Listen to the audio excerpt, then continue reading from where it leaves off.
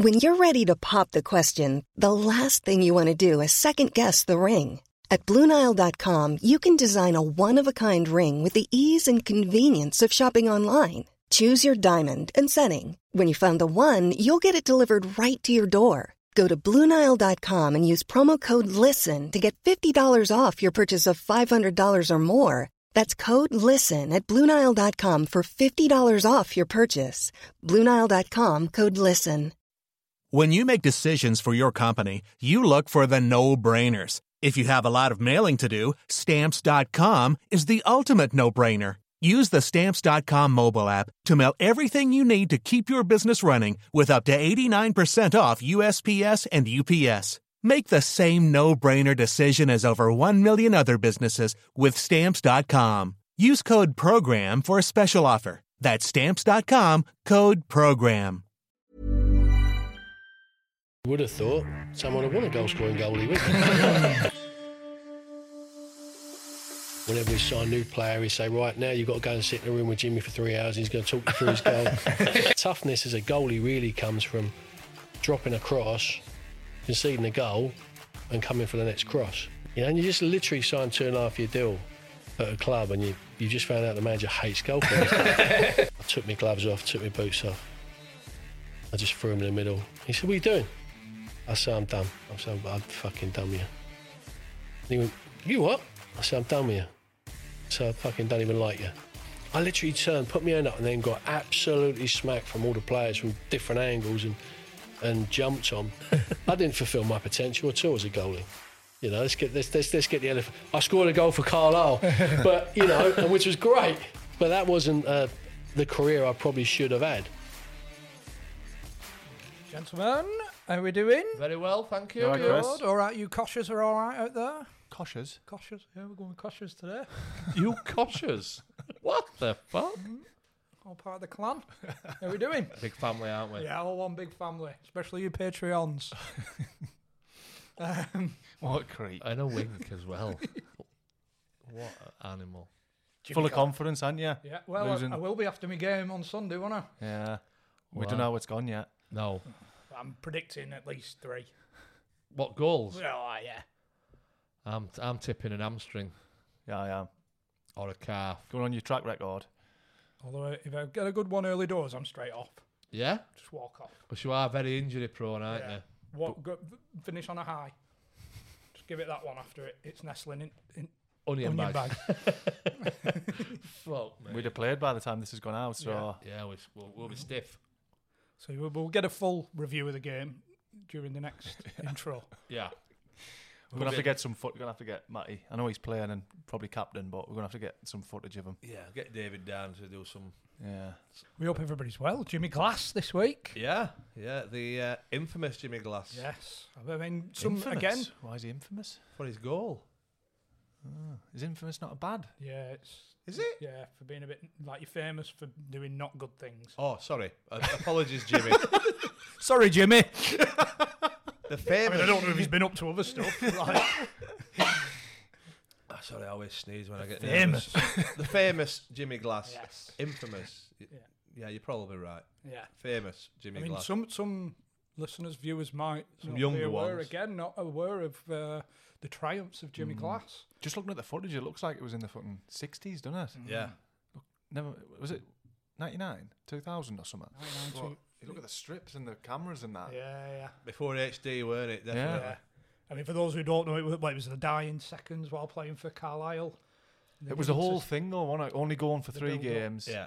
Carlisle going to slip out the league, go under. Yeah, the chairman was... The point where they were going to go under, Scunthorpe game had finished, 4 minutes left, and the guy comes on the tannoy, you've got 4 minutes to save our football club, which is against, I think, all FA rulings for stadium announcers. Even back then. Yeah. Don't tell them what happened next, so there's no point in watching the No. episode.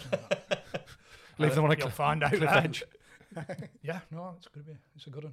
I think it's a good one. To be fair, Yeah, we do say they're all good ones, don't Yeah. we? We They never are. quite They say, are, to be of course fair, they're good ones. it's a bang average out We there. record loads, don't we, and don't put them out because of shit. Yeah. It's only the cream Cream gets of the to crop rises rise. to the top. Exactly. Exactly. Oh, What we we got need to here? mention our sponsors for this week's episode, Y-Food. It's that noise. Ooh, ooh. As if we he's can only see just- it coming. as if Like, he's only just noticed them. Oh, Me wife? there seems to be put six. these here. There seems to be 6 bottles Well, I've on just his had one, table. hasn't it? It's just kicked in, woke me up. Well, we all know, some of us, busy lives on the road, you know, and sometimes you've not, you know, John, I 'cause always you're got always time saying to you've got a eat. mental week on, and sometimes you've not got time to get a full, healthy, nutritious meal in you. Well, with Y-Foods, they've sorted it out for you. 'Cause so they've replacements. Meal They've replacements. basically created a complete, ready-to-drink meal, and it contains all the nutritional goodness that you need for a healthy replacement meal. There's the key word. It is. Healthy. It is, and that will keep you full. Well, you might need 2, John, but it'll keep you full for 3 to 5 hours. The nice. That's the one I had. Strawberry. Oh, one. strawberry. Lovely. Yeah. Oh, look at these flavours: vanilla. They've got classic chocolate, crazy coconut, happy banana. Oh, salted caramel, heavenly hazelnut. There's many more as well, and they do a vegan range. Cut to the chase, Chrissy. Have we got an offer? Have we got an offer? Yes, we have. Kosh 10 gets you 10% off. The link's in the description on both the audio and the video, so just click away and you get your 10% off with your code KOSH10. I'm do thinking like there's them. probably my day's meal here. 6. Yeah. I reckon, yeah. I mean, I've seen you at that carvery. I reckon that might cover it. Yeah. It's a big bar The wall. first plate. You can have coconut for dessert. Well, a little bit of a sweetener, you know, for pudding. Like then smoothies, aren't they? Yeah, they're Not good. milk. The smoothies. Them live show tickets are on sale now for everybody who fancies it. Middlesbrough, Leeds, Bradford, London. I'm doing this off memory. Manchester. Have I missed anything? I think that's it, Chris. Yeah. Done well there. We've got some cracking guests lined up. Bit of music as well. Yes. It's going to be good. It's going to be good. Who have we got on this week? Jimmy Glass, we've just been talking about it for the last 5 minutes. You don't seem to be with it today, Chris. I say it's the third intro in about 14 minutes we've done, innit? Then we're off to the Sheffield Wednesday Sunderland game. So there will be a video out whenever this goes out. That's a week ago. We should have spoke about this in the last, maybe even the one but before last. We're obviously not all on the ball, are we? I have been on the hunt for new guests though, and I've been trying to go and see what we can get from some of those foreign wonders that we've had playing in England in the past. What I will say about you, you're very proactive on that Yeah. front, Chrissy. Yeah. Just a random message to somebody that we've never really heard of. But it's proactive, but it don't get many results. And probably, well, not even probably, definitely, we know the reason why. You want me to read it out? Have you got it there? I'm trying to find it now. Right. So can we paint the paint Paint the picture, yeah, Paint the yeah. picture. I mean, one of my favourite players. Bolton legend. Obviously, we've got a massive Bolton fan on here. Massive. So you thought to yourself, I'm going to get in touch with the next Bolton player. We've talked about him a few times. There's been Yeah. a few tales. Nicky Hunt, I think. Hi, Sig. Spelt S-I-G. Hope you and the family are well. I'm getting in touch from Under the Cosh. We are the biggest football interview podcast in the UK. Don't read that bit. Skip that bit. Yeah, skip that bit. No, I think it's important because that's a lie in itself. You've got to sell the dream, haven't you? You've got to, you know. 100%. I'm with you. We've Try and had- get him fly over from Denmark. We've had a number of your ex-teammates on in the past, and we'd love to have you as a guest to discuss your story/career if you'd be interested. Now, I don't know if you picked up on it early doors. Hi, Sig. S-I-G. I'm snotting here. Hi. You see past that, don't you? Somebody. Hi, Sig. S-I-G. Sig of the dump. So this is the reply from Stig Toftin. No thanks. You can't even spell my name. And you don't put your name under your writing. Wink emoji. So basically, you've messaged one of your heroes. You've misspelt his name. You've lied to him about us being the biggest football podcast in the World. England. Universe. In England. And Stig's basically fucked you off. But that's Patched it up, that's right? not the end of it. That's not the end at all. Laughing emoji on the side. This is the reply Classic. back from the no thanks, you can't even spell my name. Got to cut a man some slack for a typo. It was early Confident. and I've got fat fingers. don't know what difference that makes, But no worries, all the best. If you find it in your heart to forgive me at any time in the future, we'd love to have you on. The reply is... Winky tongue out. Winky tongue For the out. audio listeners, the winky tongue emoji. And he's put Stig with a kiss. I think that was Stig. No. So where can we? There's a lot of questions there, aren't they? What did you? Is a proofread your original message? It was early morning. Just when you just feeling a bit. You wake up with a hard on. I think a Sig Dofty. And I'm pretty sure I spelled his name, but it must have auto-corrected or something. I don't know. Got to cut a man some slack. Got to cut a man some slack. I know. I thought like he's coming in with a bit of, because he's winky faced at the end, and I thought, well, I'll come in like. Do you think he was flirting having a bit with of a crack? Yeah. But he's giving me a sticky out tongue. No thanks. You can't even spell my name. He's give us a sticky out tongue face. Yeah, exactly. It's a good emoji. That's a good response. I took positives from that.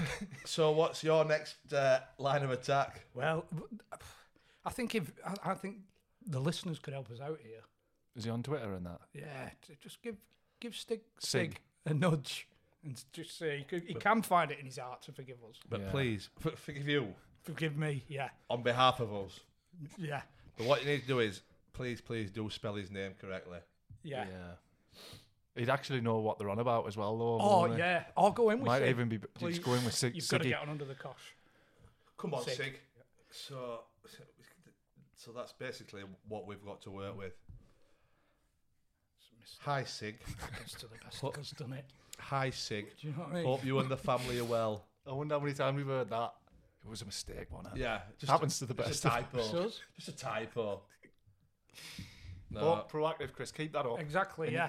We will get somebody on eventually. Yeah. No thanks. You can't even spell my name. Well, at least I've messaged him, John. You don't even message him. I don't know so him. You can't even spell the names wrong, can you? Come out all guns blazing, and it with a scathing attack. Out of nowhere. Yeah. Should we get Jimmy in? Yeah. Come on, Jimmy. Johnny. It's Johnny in it.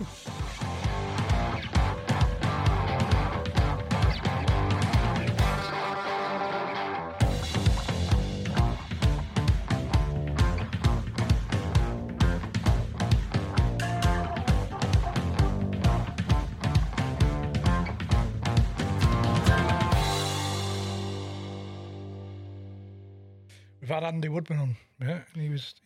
Yeah, no, Woody's your mate, wasn't he? We was in the youth team together at Palace. He was telling us about his patio. Yeah, no, that was a good day. I don't know where we were going. I think we was at Brentford. I'm thinking now we're at Brentford together because we had a few clubs together and we were playing cards on the bus. And he was a white boy, Woody. He was probably cheating, to be fair, but he had me at cards that day. I think 600 quid I lost to him. And he helped me to pay for his patio, which was nice, really, isn't it? Every time you think you're having a garden party and you think of Jimmy Glass, it's nice. I think. At least you know he's not wasting it, don't you? Yeah, he's putting it to good use. No, it's good. He gave it the official title, the Jimmy Glass patio. Yeah, I'm not sure if he's got a plaque, actually, he said. That's nice of him, yeah. Did he tell you the story about Gareth when he might not, I thought this might be too personal, but when we actually used to room together sometimes. I remember in Italy, me, Gareth and Woody, we roomed together. And they were very close. Southgate. Yeah, sorry, Gareth Southgate, the England manager, I should say. Because we all come out of Palace together. So I think I've got this right. But they sort of talked to when they were kids. They said, right, whichever one makes it famous first buys the other one a watch. So like they were joking about, and I think it was Woody's 30th. I think it was his 30th. So obviously Gareth went on. He went on to play for Palace. He went on to play for various other clubs. Had a good career, play for England. And I think Woody opened his birthday card from Gareth on his 30th, and he had a 10 grand check in there, where Gareth said, "Go and buy yourself that watch."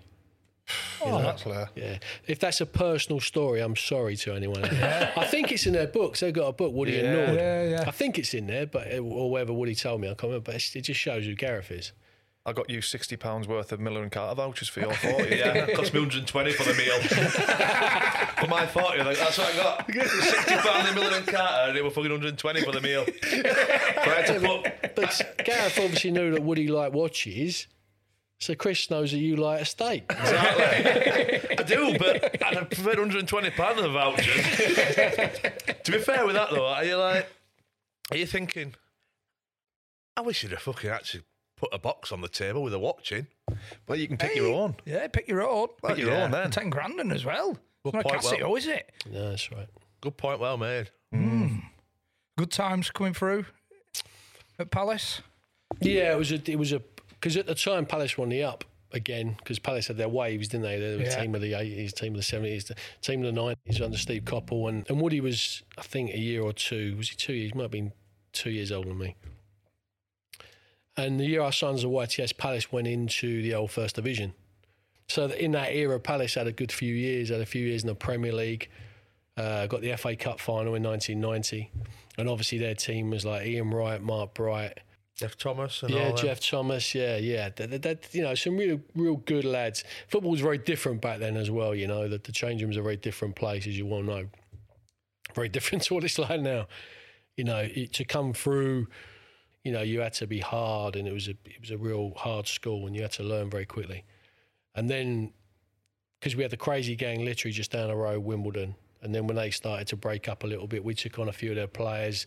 So on one hand, it was fun because the banter in the change room was really good and really strong. On the other hand, if you stepped out of line or didn't show the right sort of respect to the right person, you'd find yourself up against a wall. So it was an interesting time at Palace. Woody was, like I say, a year or two older than me, but we're in the youth team together at the same time because of like a dodgy birthday. We both had August birthdays. And we were very different characters, me and Andy Woodman. Andy Woodman was funny. Everyone loved him, He was just such a great lad. Whereas me, I was a bit of a twat, really, I suppose. In what way? No, I think when I was younger, I wrote a book I didn't actually, someone wrote it for me. But in 2004, I had an autobiography out that I wanted to write after football, and it explained that I had issues, essentially. I grew up with issues. Like, if I'm honest, they would call it now mental health issues, and everyone's got them in football. But back then, they were just issues. And on one hand, I loved football and loved playing, and always felt, even to this day, I was a good goalkeeper. But on the other hand, I didn't like the unfairness of things and couldn't cope with sometimes, being blamed for something that weren't my fault. So I'd be a bit volatile emotionally as well. So in that environment, that real tough, hard school environment, if you're not really, really mentally tough and kind of really focused and confident in your ability, then it's hard. You know. Whereas on one hand, I could do all the things and I was in there because of the potential I had. On the other hand, I just fall out with people. And not because I'm an arsehole. It's just that the game's a tough game, and you boys know it's a tough game. Would it knock your confidence, or would it? When you're saying you've got to be tough, if someone had a go at you or something, would it knock your confidence in when you were training and playing and stuff? And that's the problem. See, as a goalie, people think goalies are mad. We're not mad. We're just slightly different.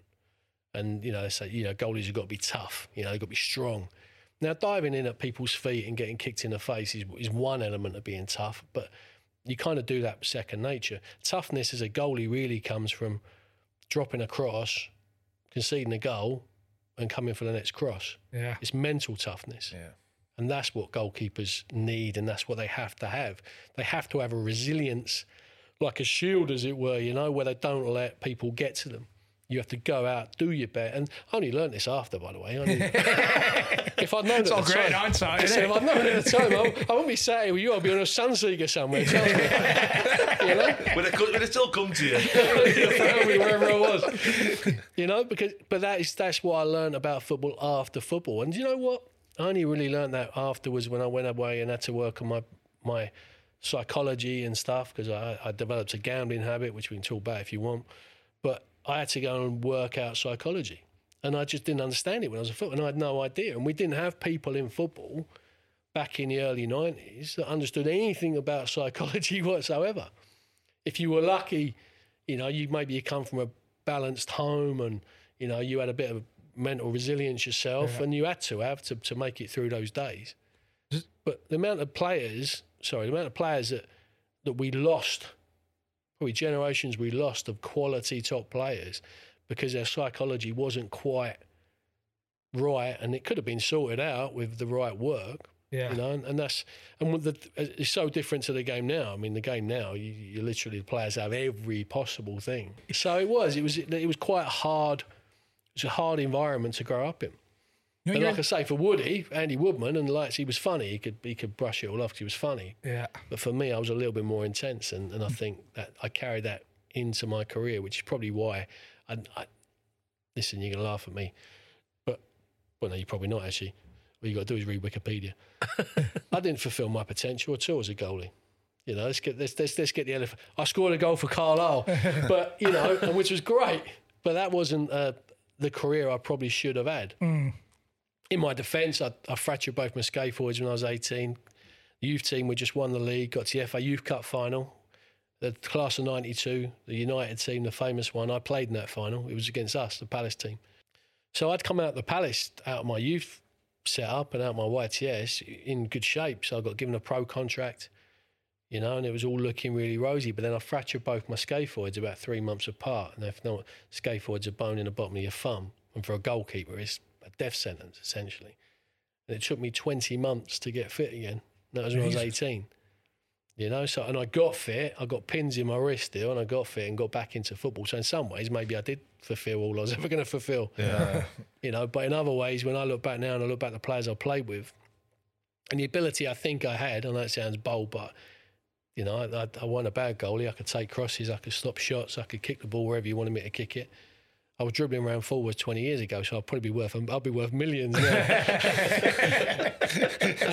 But I just never really fulfilled my potential, and you know, looking back, it's the reason why it was probably because of my psychology more than my ability. Is that why you think you've got an interest in it now, the psychology, because it maybe provides some answers? Well, that's absolutely spot on, but it's funny. I actually learnt it, ridiculously enough, sat in my taxi. Eventually ended up driving a taxi for 13 years. And it was only when I was actually sat in my taxi, because you get a lot of time as a taxi driver, I don't know if you noticed, to think about life. You know, you're contemplating when the radio's on, you're listening to the World Cup, goalie's running up, and he's going to do a Jimmy Glass. Colombia versus Brazil. He's going to do a Jimmy Glass. And I'm sat here in my taxi on the rank in Wimbledon going, oh, shit. You know, where's it gone wrong? And the reality is that's when I really put effort and time into thinking about the psychology and my psychology. And then I realised that in truth, all the years of being a footballer and the shit support you got, you know, that's one thing. But ultimately, I had a responsibility to myself where I should have gone and searched out. I should have found whatever it was I needed, because ultimately, eventually, the responsibility comes down to yourself as a footballer. Did you have many Chris, did you have many run-ins with the older pros? You know, when you were saying you either the banter and that's good, but you'll end up against the wall. Well, we talk about this character building, don't we? Yeah. Yeah, funny enough, one of my favourite players of all time, who I look up to as a player, because I thought he was amazing, was Ian Wright. Now, Ian Wright as a forward could do everything. You know, he had everything in his locker. He had tenacity, he had, you know, he could finish both feet. And that wasn't a natural thing. Couple drilled him. It was normally me in goal, like, look, he was drilling him against. Here's your confidence fucking shots of shit in it. Put away, he's took 10 shots and 9 have gone in. Basically, that's why Ian went on to an unbelievable career. He was so confident after playing against me. But he was awesome. You know, he was awesome. On the pitch, he was just a force to be reckoned with, and that's why he went on and did what he did, you know, for Arsenal. I mean, he's no bigger club at the time than Arsenal. But off the pitch, he was a really difficult character. Really difficult. You know, he did have a chip on his shoulder coming out of non-league. He was a plumber and he got into Palace, and then, you know, he was hungry to succeed. And for whatever reason, I think I was only 16, and we had a Barney one day, you know, and because I trained with the first team a lot with Palace. And funny enough, I actually didn't always play in goal. I actually used to run around on pitch quite a lot because I was a frustrated forward. And I know everyone goes, oh, all keepers are frustrated. Yeah, I've got one league goal, by the way. Just it's over. 15 years of master striker and all that. So it was like, you know, Coppell used to love me training, but he just used because I used to run around like a lunatic. But for whatever reason, I just had this ability to score goals. Even as a 16-year-old, I trained with the first team at Palace, Premier League club, by the way.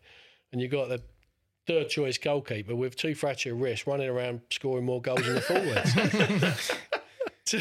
So, hang on, I forgot where we're going. Where are we going with this question? Yeah. So Wrighty just had this. He had this angry element to him when he played, and which on match days was brilliant because it made him the player he was. But day to day, he was quite ferocious and fiery. And I remember one training session. I was playing and one of his mates, Tony Finnegan, he did something, and I went, "What are you doing, Tony? For fuck's sake," you know. And the thing is, they want you as a young player to be respectful and not speak back to them. But on the flip side, if you're playing in the game and you're in training and you're a goalie, you can't be a wallflower. You know, you've got to be tough. You've got to be, you've got to be able to stand your ground. And he took exception to that, Ian, and he come out of go at me and he was trying to punch me and the players are pulling him off me. I was only 16. How old was he? 26, probably 25, 26 at the time. He's trying to punch a 16-year-old goalkeeper. Way up front. Yeah. Shows how annoying I was. Listen, that's how I remember it. And I remember we had a proper Barney, and he never spoke to me again. And then, I don't know, a few months later, he got transferred to Arsenal, which was always one of my sort of regrets because I actually respected him as a forward, as a player. So, yeah, no, you did. You had to, I've seen players pin YTS trainees against a wall because they put their boots on or because they talk back to them or stuff like that. That was what it was like. It was definitely, you had to be tough to come through those days in football. Have some good times in that time, though, the trips away and... I've made it sound horrendous, haven't I? Do you know what? My first experience of football was Crystal Palace. Ron Nodes was a manager, colourful character, Nodesy. Steve Coppell, and then our first youth team manager, was a guy called Alan Smith, who went on to manage Fulham and not the striker Alan Smith, another guy. Now, Alan was a really interesting character. Alan, he'd had to retire early for injury. Went and made some money for himself. I think sportswear company. I can't remember exactly. A really colourful character, better car than the chairman. He's a youth team manager. Drove his XJS and stuff like that. Had a better suntan than, I don't know. Ron Atkinson. Basically, yeah. Essentially, yeah. And just a real character. Now, he had the youth team and he loved the holiday. He literally loved the trip. And because he had the funds to do it, we used to go all over the place in the youth team at Palace. We had better trips than the first team. We'd go off to Italy. He'd pay? He'd pay, or he'd try and get some money out of Nodesy, and then Nodesy would want to come. And it was funny, one trip, actually, talking about Andy Woodman earlier, this always makes me chuckle. We were in Viareggio, big tournament, like AC Milan, Inter Milan, Fiorentina, Paris Saint-Germain, big clubs from Europe. And there's us, Crystal Palace. And Woody was playing in goal, actually. I never played, I was gutted. But because he was 2 years older than me, that first year he played and I was just there for the ride, which weren't bad, to be fair. It's not wrong. I remember we were sat in a bar one night and we'd had a couple of beers. I don't know, what am I, 16? And Nodesy's there, and he had his wife with him. And I think Alan Smith was there, and Woody and Gareth Southgate would have been there. And we sat there, and Nosy said, "Well, it's all right for you," but he got up. He always used to wear these white loafers, white painted loafers he had. This is like his trademark. So he got up and he went, "Well, it's all right for you boys. I've got to go back and perform now." And it was like a bit quiet. Everyone thought, okay. And then Woody piped up and said, "Well, if you can't, Chairman, I will."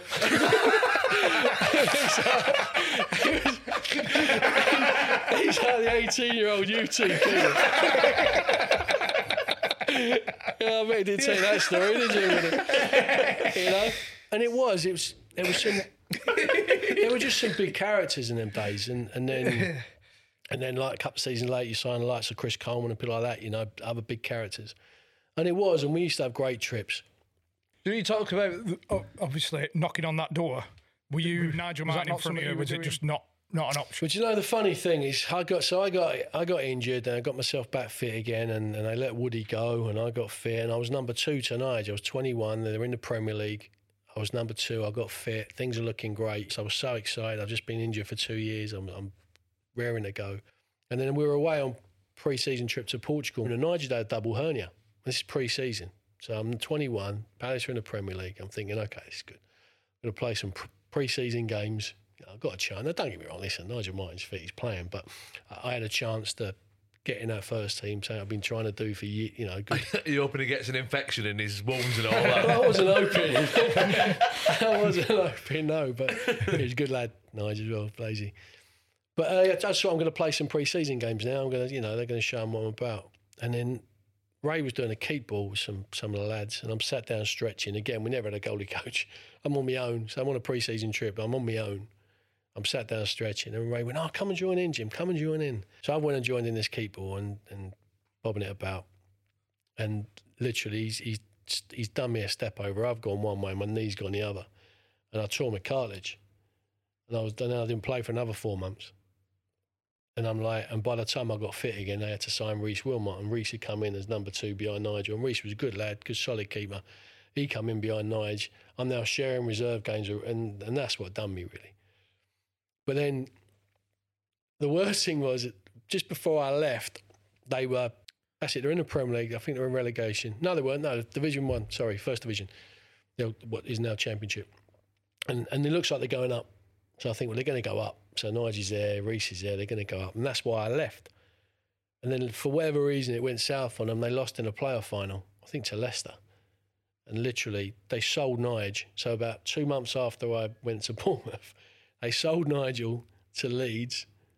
I think Reece left, and they debutised 2 keepers younger than me, like in the first team, the next pre-season.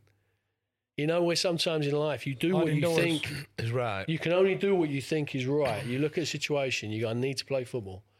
They're going in the Premier League, Nigel's there. And that happened to me a couple of times, like I say, with a tore the cartilage and then coming out of the youth team, breaking my scaphoids and not. For whatever reason, my career, I tried to make the right decisions. And then you turn left and you should turn right. And there was a couple of others afterwards. It was only when you look back and reflect and you go, actually, I don't generally believe in luck. I try not to. I think you've got to make your own. There's obviously things that happen to you, you know. Sliding door moments, innit? But it is. It's sliding door moments. But again, it's like you were saying, you've got to search these things out yourself. You've got to do it yourself. That's what you've done, and it's just been unlucky. You saying, I want to go and play football. I'm going to Bournemouth. Is you saying, doing it myself. Well, I went to Bournemouth. How long do you wait for? Yeah. Listen, I went to Bournemouth and I never got on with Mel. I was always certain I probably wouldn't sign a new contract, but I played a lot of games at Bournemouth. You straight in? Yeah, straight in.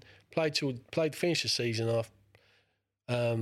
Started to start the next season, but fell out with Mel. What was the fallout over? Was it he's digging you out for something that wasn't your fault? Yeah, you know, listen, I made mistakes. Of course I did. I'm a goalie. You're going to make mistakes. You're going to let in the odd shitty goal. It was like it going off 3 deflections off of legs in front of you and he'd be looking to blame you. And you come in at half-time and like you're 1-0 down away to Bristol City and he'd spend 15 minutes just hammering the goalie as opposed to working out what he was going to do tactically. What the rest of the problems were. Yeah, you know, and listen, I'm not digging Mel out. I think everyone that ever played for Mel knows the same, and I told him to his face.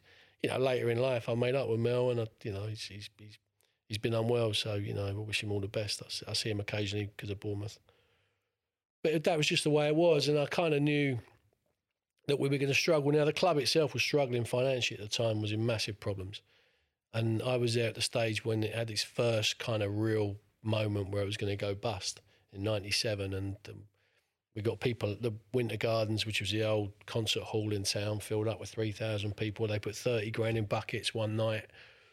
And the receiver was there. He decided not to close the club down. Then we went on a run. Was it that close then? It was, yeah. It was the receivers. Yeah, he was going to close the club. The receiver were there to just take the buckets. Basically, he was there to talk to the town and say, "Look, this is where we're at." The club, well, this is where we're at. Receiver was there saying, "Right, this is where." He was a nice guy, he was actually. And then he saw the 30 grand. He went, "Okay, well, there could be something here." And then the fans. It's the first time the fans have done it. They got together in a community trust fund, and they bought the club. They bought the club from the receiver. You know, agreed with the bank. Yeah. And that's what kept Bournemouth alive. I mean, Bournemouth was so close to going under and would never have come back. So is that a vision of this receiver just putting buckets of pound coins in his boot? Yes, basically what Tipping it into the Tesco's. We're literally, I'm carrying 2 buckets walking up and down the aisles collecting money. Well, I dropped them twice, but but it was that close to Bournemouth. And then we went on a run for some reason. I don't know why we went on a run. We ended up doing well in the league. We didn't get promotion, but we went to Wembley. We got to Wembley in the auto windscreens final against Grimsby, 98. But I always knew I wouldn't sign. And as the season was getting closer towards the end, we got to Wembley, and I was hearing whispers from people that Mel was trying to sign McCloskey from West Ham on loan just to play in the final. For the one game? Yeah. I'd kept 4 clean sheets in 5 games to go to Wembley. That's a to be fair, confidence I had a knocker shit game in the itself. semi-final, second leg. I wasn't brilliant. I don't know why. But we just had that relationship. So I knew I wouldn't be staying at Bournemouth, which I was disappointed about, because I loved playing. I enjoyed playing there, even though it was hard because I was always under the pressure of Mel. So I left Bournemouth. My contract expired. I knew I wasn't going to sign another one because of Mel. And I'm in the summer and I'm out of contract. And I'm like, I'm a bit twitchy. And a few clubs had sort of shown interest, but no one really had bitten. I had a new agent, Gary O'Reilly, who was at Palace with, central defender. He was my agent. And he's a good lad, Gal, but I'm not sure how good he was an agent. Top bloke, though, that's important. But then Swindon came in for me, Steve McMahon. And everyone that knows Macca knows that he's a solid character, hard character.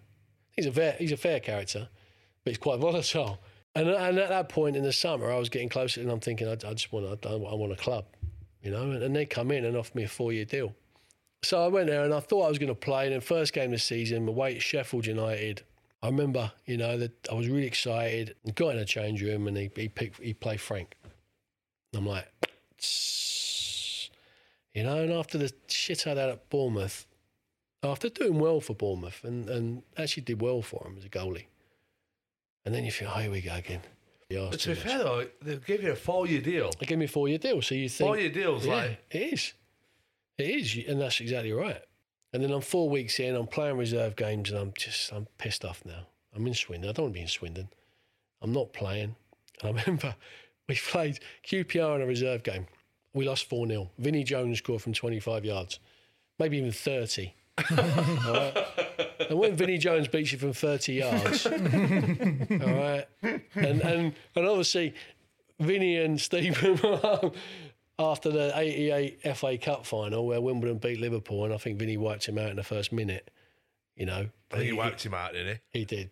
Yeah. Vinnie proper wiped Steve out in the first. So he obviously, that was like an icing on a cake for Steve. And Steve come in and he's got his red face on, he's fucking crazy in the change room and hammering everyone in. This is a reserve game. And then he come for me. I just lost it, and I took my gloves off, took my boots off. I just threw him in the middle. He said, "What are you doing?" I said, "I'm done." I said, "I'm fucking done with you." And he went, "You what?" I said, "I'm done with you." So I fucking don't even like you. Fuck you, Steve. That's what I said to him. I said, I don't even, fuck knows what I was thinking. So I did like him, actually. I did like him. I liked him a lot. Fuck knows what I was thinking. I was gone. And my brain had gone. And funny enough, for the one time in my life, we had like a goalie coach. And he wasn't full-time. He came in, he was doing a couple of days. Poor lad, he'd been in Italy and he'd been all over Europe learning his trade, and he had this folder and stuff. He came to Swindon for about 2 nights. His car broke into, nicked a lot. Can't remember what his name was, but he was a good lad. But I don't know why he bothered came to Swindon, nicked his whole life's work in one. What were we doing today? I don't know. They nicked me folder. Fucked. And he said so I remember this. He was funny, Steve. So he's like, he's taken back. He's like, no one's taught me like that before. He's taken back. Bearing in mind, you've still got three years and 10, 11 months on your contract. Essentially. And he's taken back. He said, well, what about, I think his name was Willow. What about Willow? Do you like Willow? I went, yeah, I like Willow. He went, well, you fucking tell him, Willow. Anyway, so I've gone home, and I've sort of sat and I thought, oh, what have I done? Moment of madness. Yeah, just frustration. So I basically went to sleep, got up the next day, went in first thing, knocked on his door, and I said, "Oh, I'm so sorry." I said, "Yeah, that was wrong. I should have done that. I don't dislike you." You're all right, Steve. Have a coffee. I don't dislike you. I'm just struggling. I'm struggling not playing. I'm struggling being here and not playing. And he went, and do you know what? He was all right. Fair player. Yeah, he said, "You're all right, Jim." He said, I know you're not a bad lad. He said, I know that. He said, there are poison players. He said, I know you're not one of them. And it just went from there. And then, do you know what? Steve was struggling, and then he got sacked. And then Jimmy Quinn come in. I didn't know Jim, but he had a connection with Bournemouth, and I thought it'd go well. But it didn't. Jimmy was just, he wasn't, like I say, utmost respect for him as a forward. I thought he was brilliant forward. And he was still playing, he was 40, and he was still playing reserve games and banging in goals for Swindon then. He was unbelievable. But he was a strange fella. Is it just from the off friction between you? No, not really. No, I just think we had basically, we were playing Bolton away. The team was struggling. And I think we went to, I remember the last game I played for Swindon, we went to Bolton away. And Bolton were up near the top, we were bottom. And it was hammering down with rain, Saturday afternoon. We basically, it was 0-0 literally till the 89th minute. And I'd kept everything out the whole day. I was man of the match, you know, in terms of I'd made save after save after save. And then I let one slip in under my body, which I should have saved, you know, and then we ended up losing the game. And they scored 2, actually, quick succession. And I've come in after the game, and then Jimmy Quinn's just come for me. He's just literally come for me. Just ripped me to shreds in the change room. And just said he's embarrassed, and, you know, and then not only that, because I told him to fuck off, obviously, because he would do. Basically, I'm dead, Jimmy. Well, Do you know what? I don't like you. I didn't even bother telling him I didn't like him. I think he knew about it. But I told him to fuck off, and then what he did was he went out and went to the press and destroyed me in the press, like hammered me. Just said 10 players played their heart out, let down by one. We didn't have a shot on the Bolton goal for 90 minutes. We didn't have a shot on target for 90 minutes, and we were literally just defending for 90 minutes. And I literally got to 89 minutes. I made loads of saves, and then I made a mistake, you know. And he went to town on me, literally ripped me to shreds. So much so that even Swindon fans, like after that, weren't having him. They're like, you can't treat your players like that. And the irony was, every newspaper printed it on the Monday morning, where it's let down by one player. I've never seen such a goal go in, embarrassing, you know. But just ripped me to shreds. And then at the end of every article, and I kid you not, at the end of every article, man of the match, Jimmy Glass. Do you know what I mean? So you've seen this manager rip you to shreds, which you know is unfair, you know? And then the man of the match, Jimmy Glass. And that's, for whatever reason, that was my career. For whatever reason. And don't get me wrong, it must have been elements of me in it. But on the flip side, there were people involved with football that just shouldn't have been allowed anywhere near a changing room, not as managers, because they just didn't have any sort of ability to do the job. And that, for whatever reason, I seem to come up against these people. And by the way, I'm not including Steve McMahon in that. He was a top lad, and that was my fault. But the Jimmy Quinn thing was just embarrassing. Did you have it out? No, he was going, you know. And this is the problem I had. The problem I had, very naive. I'd end up tearing up 2.5 years of my contract. I just wanted out. So I just tore my contract up and wanted to leave. But this, by the way, this is at the end. This is after 2 years. Obviously, in the middle of this, I went on loan to Carlisle and scored for him, which I'm sure you want to talk about in a minute. Well, we'd like to get onto it. I think that wound up Jimmy Quinn even more, because I think he sent me to Carlisle to fail. Yeah, he just wanted to get rid of me. Worse, son. Go on, off you go. Yeah. You know, like 3 games after the season, I think he wanted me to fail. And I've come back well famous. Come back a fucking hero. You know, was going into Swindon on a chalice. Did it get to shouting when you came in the day after the article? Did you confront him or? No, I can't remember what happened. I think he pulled me in his office to talk to me about it. So I can't remember what he said, but I'd gone. I was done. Yeah. I was done at that stage. And then I just, you know, I went in, I said to him, look, I don't know, whatever, I'd left 150 grand on my contract. I said I wasn't earning mega money. I just said, look, give me 40 grand and I'll go. And this sums up my time at Swindon. It's probably why I don't like Swindon so much. He went, yeah, okay, all right, fine. So you sort it out with the club secretary and hang on, it wasn't 40 grand, 25 grand it was. So I went to see the club accounts guy or secretary, I can't remember who it was, and he says, yeah, okay, well, we'll pay you 12.5 on this date and 12.5 on that date. I'm like, okay. So the date comes, and I'm training at Cambridge now. I've gone to Cambridge for a week or two or whatever. And And I'm looking in my bank in the morning, it's not there. And I'm phoning him saying, yeah, I've got no payment. Is it? Yeah, it's coming this afternoon. 12 o'clock, they went into administration. So I tore my contracts up. To walk away to go and play. But it's funny, you got to look back and laugh at it now. But at the time, it's hard to laugh at it though. But at the time, it's a real struggle. You think, why am I bothering doing this? What is the point? This sums me up. There's 3 games left of the season. We're about to go on summer break. It's been a crap season. I'm thinking, where am I going to go for holiday? I get called into the manager's office, 3 games to go, and Carlisle have come in for you. And I'm like, well, it's after the deadline. Which is, but they've got special dispensation, their keeper's injured, that they can sign you. Do you want to go? And without even thinking about it, bear in mind, again, this shows my knowledge of football. I went, yeah, I'll go. Now, I don't even know Carlisle, or bottom of League Division 3. I don't even know that they're in a relegation battle with Scarborough. I don't even know. And do you know what? I didn't care. I just wanted to play football. It's all I wanted. Did you know where it were geographically? I knew it was because we'd been there and got dicked 4-0 and had the coach journey home waiting for Mel Mason to call you to the front when I was at Bournemouth. So I knew where it was geographically. I knew it was all the way up the top. But I didn't know what league they were in. I didn't know what league they were in at that point. I just wasn't... I know I sound really bad now, but I literally just loved playing football. I wasn't interested in all the other stuff, all the stats, all the stuff that went on. I just would put my gloves on. Thing is, you've got a chance now, though. You were saying 3 games left. I'm thinking about going on my holidays. You're signing for a team, and you're going to be starting in the important games. It's just they want you on loan. You're going to play, but I didn't know how important it was. Why do they need you? Is the keeper injured? Basically, at the time, Carlisle were under the guidance of the colourful character that was Michael Knighton. Now, you might remember Michael Knighton, and they mentioned him this week. I think that the Newcastle owners are out juggling balls and kicking balls on the pitch after the Palace game.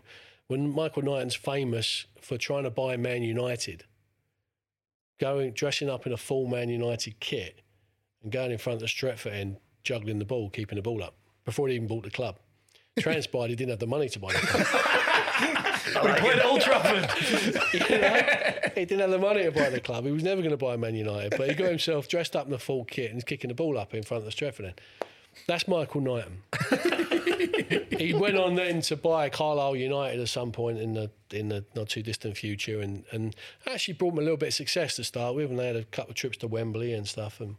But ultimately, at this particular point, was hated by the fans because the fans thought he was stripping the assets out of the club. And funnily enough, on transfer deadline day, he sold Tony Craig, who's their goalie and fans much loved goalie, for £5,000. And they're in a relegation battle. They sold the number 1. Yeah, they sold number 1 for $5,000 to Bury. And they're in a relegation. The fans hated him, and I didn't know any of this. So I've got in my car. So I said to Jimmy Quinn, yeah, okay, I got in my car. He said, okay, well, Nigel Pearson will call you. Okay, great. I got in my car. I'm driving back from Swindon to London to my dad's. And I phoned my dad. I said, Dad, I'm going alone to Carlisle. He went, oh, okay, son. All right. Puts the phone down. Phones me back about 30 seconds later. He'd been on CFAX. The old, you don't remember CFAX? Teletext. So basically teletext, because he didn't have internet then. He'd been on teletext, looks at the league standings. He said, you do realise where Carlisle are, don't you? I went, yeah, they're up north. You do realise where they are in the league? And I said, well, no, I don't know where they are. He said, they're second to bottom of the 3rd division, which is the lowest tier at this point. I went, oh, well, I just want to play football. And, okay, so I gone back. Nigel Pearson's called me. I'm at home. I had a chat with Nigel, quite a quick one. You all right, son? Yep, good, Nigel, yeah. You up for it? Yep, definitely up for it. Right, you'll do me. No, I don't even... I always thought... I didn't know if I was his first person he tried. He always brushes it off and says, yeah, you were, I was about to ask the question, why did Nigel Pearson pick Jimmy Glass from Swindon? I don't know. Listen, there are people that... I've been around for a few years now and played games. There are people that knew me, people that, if you ever asked Steve Coppell, he'd say I was a good goalkeeper. If you asked Mel Machin, he'd say I was a liability. But there were enough people in football that knew that I was, I was okay and I could play. I think at that stage, maybe I was the only one available. Maybe I was the only one that was mental enough to take it on. I don't know. But that was it. That was our conversation. He said, right, I'll see you up here tomorrow. We played. I'm trying to remember who we played in our first game. I should know, shouldn't I? Darlow. We played Darlington first game, 3-3, so letting 3 goals. Good start. Okay? One of them was a mix up between me and the defender as well. All right, so 3-3. You weren't used to playing with him. 3-3. I'm like, okay, all right. You know, I'm up there. Can you actually remember obviously you said Carlisle was second bottom. Can you actually remember what the points? Yeah, Carlisle was second. Carlisle hadn't really looked like they were going to go down all season, then suddenly went towards the bottom. And this is why people hate Knighton so much, or dislike Knighton so much. The day before we played the last game, which I'll get to in a minute, Carlisle, they released profits of £1.3 million, which was the 4th highest profit of a football club in the country. They just sold keeper for £5,000. 3rd or 4th highest profit for a company of a football club that season. That's why the fans hated him. He basically stripped the club. Yeah. You know, sorry, Michael, if you don't like that, but that's essentially what the fans thought. That's the fans' opinion. You know, but it don't sound like working out. So Scarborough had gone on a bit of a run. And they'd won a few games. They suddenly got themselves in a position. It looked like it was Scarborough that were going, but they got themselves in a position where they dragged some points back the last few games. And like I say, we got a point against Darlington at home, 3-3. Okay, you know. And then I'd go home, go back up on a Wednesday again and play the Saturday. And we had Hartlepool. And I remember it because it's one of Peter Beers' last games. And like, we played against him, and I remember making a save, top bins, the free kicks, like one of my favourite moments, because he was a great player, you know, great legend, Peter Beardsley, to play against him and to make a save. I think it was 0-0, so clean sheet, 0-0, got another point. And we went into the last game of the season, and basically Scarborough had gone to, where had they gone to? They played in a week, they've got another win. So for the first time that season, Carlisle are now bottom of the league. They're bottom of the league by 2 points. And basically, they had to win the final game. And it might be 1 point, actually. Plymouth had to lose or draw, and Carlisle had to win, and that was it. The draw wouldn't matter, they had to win.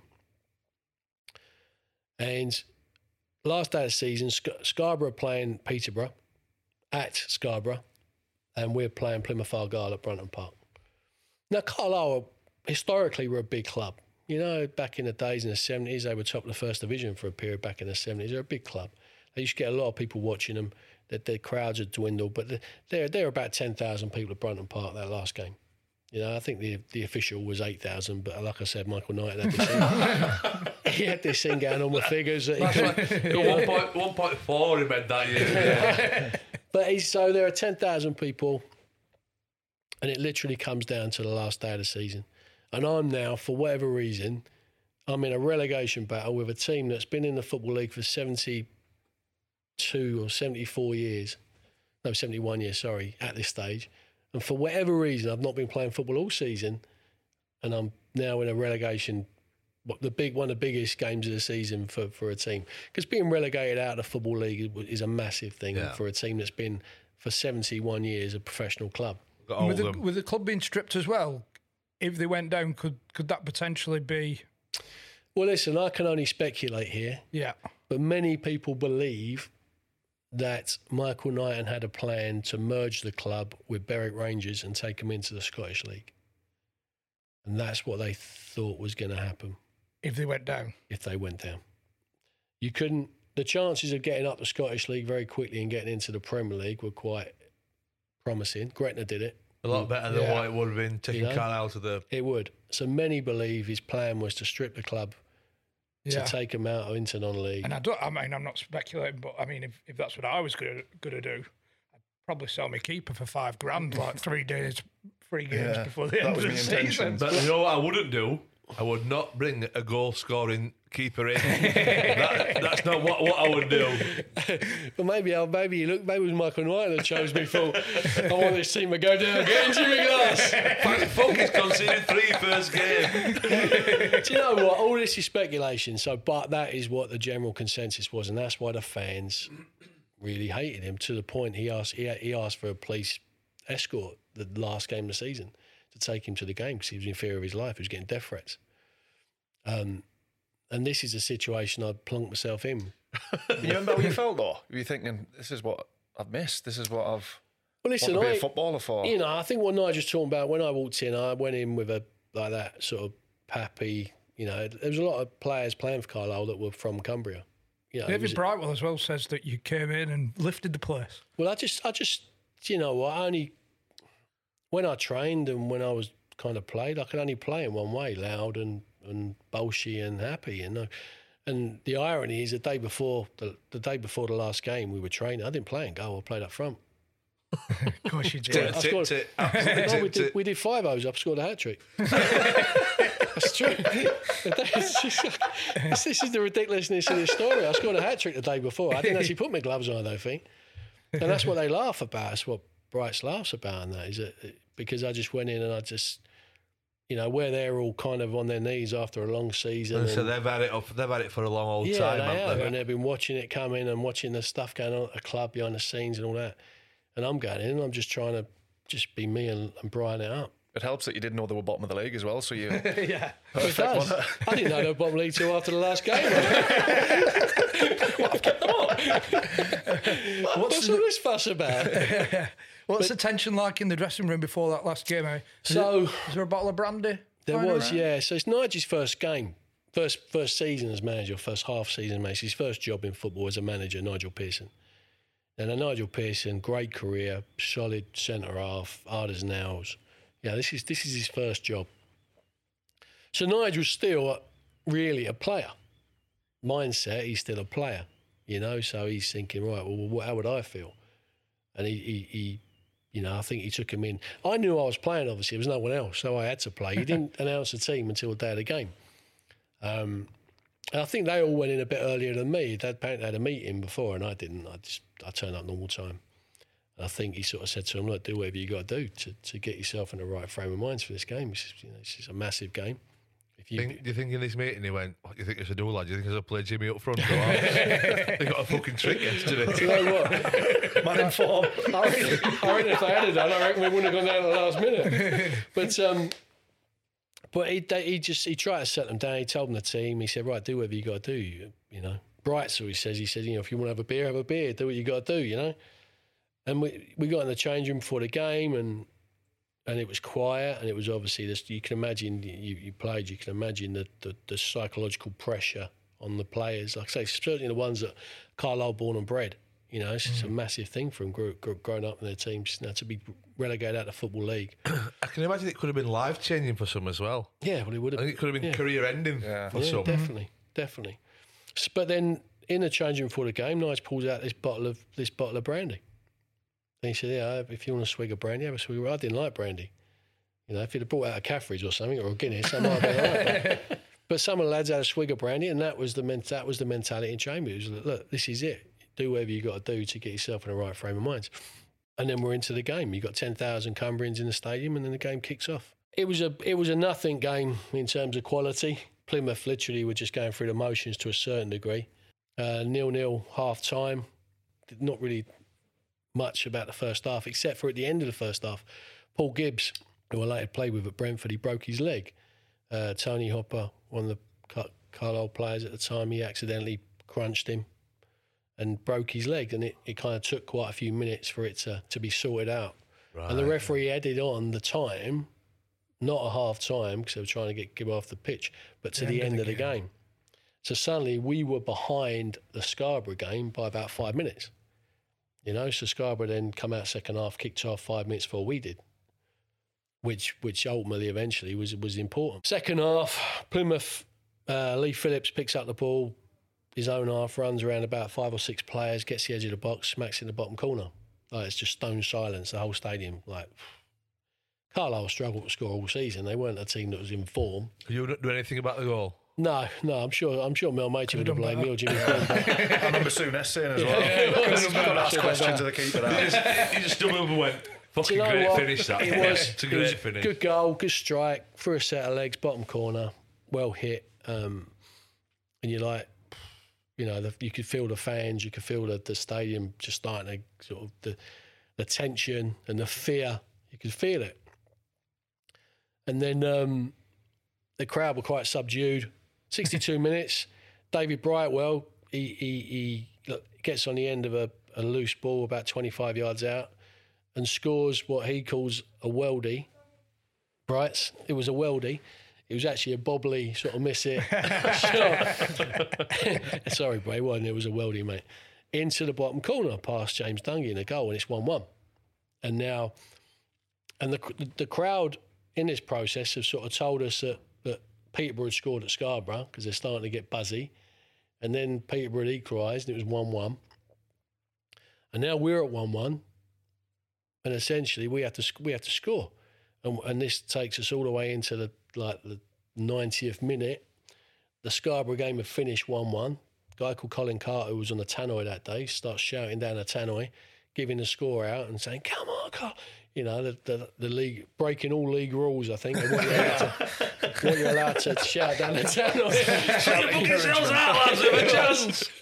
You know, and it just comes down to the injury time. Do you think that does pick the players up a bit? Because I think one of the things he says is we've got 4 minutes to save our football club over the tannoy. What he said? Yeah, basically. I think, yeah, of course it does. You're gonna. But then I think, in reality, the boys played better second half and had a go. It just wasn't working for them. They had a couple of misses and the keeper made a couple of saves.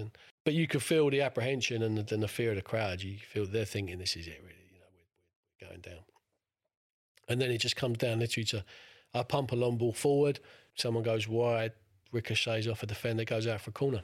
Now, I think at this point, because again, I don't pay a lot of attention, you've probably realised, I think there's a couple of minutes left. You know?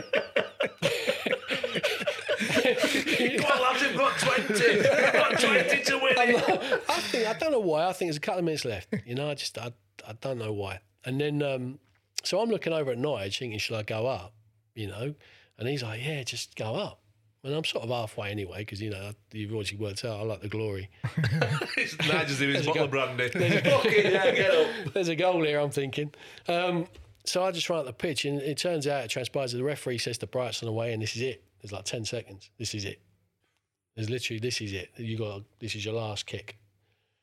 And I'm running up and you always think when you run up, and I've done it before, I tried to go up for corners and stuff, and you get some idiot take the corner when you're halfway between the penalty spot and the box, and you think, you know, you've seen it in training. You thought you'd wait, wouldn't you? You thought you'd wait. You know, for whatever reason, I think it was Graham Ante, he waited. And I've just arrived in the box, and the corner's come in. Great header from Scott Dobie, but straight at the keeper. And James Dungy, he just parried it. And I literally, like I say, you're going to think, I mean, you're strikers, you're going to think I'm full of it. But whenever I dropped a cross or I made a mistake, there would always be someone stood right in the middle of the 6-yard box just tapping it in. And over the years, I'm not the most skillful footballer in the world and I'm not the most gifted. But for whatever reason, I always worked out where the ball was going to land and where there was a goal. And that's why I always scored the goals, because I always worked out you'd see things. And, you know, it's like strikers. Some strikers see things easier than others and they anticipate a bit better and they can work out. And I think just my years of playing in goal and getting beaten by shots and stuff, you work out where something's good. And I saw Scott Dobie head it and I just thought, right, well, if I'm not making the first one, I'm going to go in the middle of the 6-yard box. And literally, I get to the middle of the 6-yard box and I'm the only person there. You know, and the keeper makes a parry and it just drops to me. And literally, it couldn't have dropped on my right foot any more perfect. And I'm in the middle of the 6-yard box, there's no one around me, and I literally just volleyed it into the bottom corner. And the irony is, you know, you think you score a goal as a goalie, you know, you'd think that you'd be like flabbergasted, or you'd think, you know, and even in that circumstance, you think, you know, this is like, I just expected it. Just for a minute, I thought, well, that's natural. That's why we're laughing then. You know, and then I think, I've just scored, I get to celebrate now. And I went to turn, like, and the hand went up, and I went to celebrate. And you always think if you're going to score, and I've tried to score in games before, league games. I remember trying to lob Chris Woods from about 70 yards once and just missing the top corner by about a foot, you know. And you always think, what would you do if you scored? And you think, you'd run off and you'd run down the line and, you know, you'd put your hand in the air. I literally turned, put my hand up, and then got absolutely smacked from all the players from different angles and jumped on. And then we hit the ground. And I remember saying to Bryce, "The score, Bryce." He went, "I know." And we're cuddling each other on the ground. But then this fucking pile started getting heavier and heavier and heavier. And I'm laying there, and I got around Bryce, so he's around me, and we're like, we can't breathe. And because there was a pitch invasion, obviously, and the fans are on now, and they're on in their thousands. Looks dangerous, that pylon. Well, we couldn't breathe. I kid you not, we couldn't breathe. And we're down there for a good minute, and we're like struggling to breathe. And I'm thinking, fucking hell, get off. And I can't go with an MRI scanner now because I think I've got claustrophobia. Seriously, I never had it before. You've not been in a confined space since. I never had it before. And I got up and I got a nosebleed. I think someone must have punched me in the face or something. And my nose is bleeding. I'm trying to run through so I'm crying now because I'm laughing. I'm trying to run through the crowd because there's like 10,000 people on the pitch or whatever. And I'm thinking, through all this, right, my heart's pumping out my chest, as you'd imagine. I'm thinking, right, calm the fuck down, you've got 2 minutes left.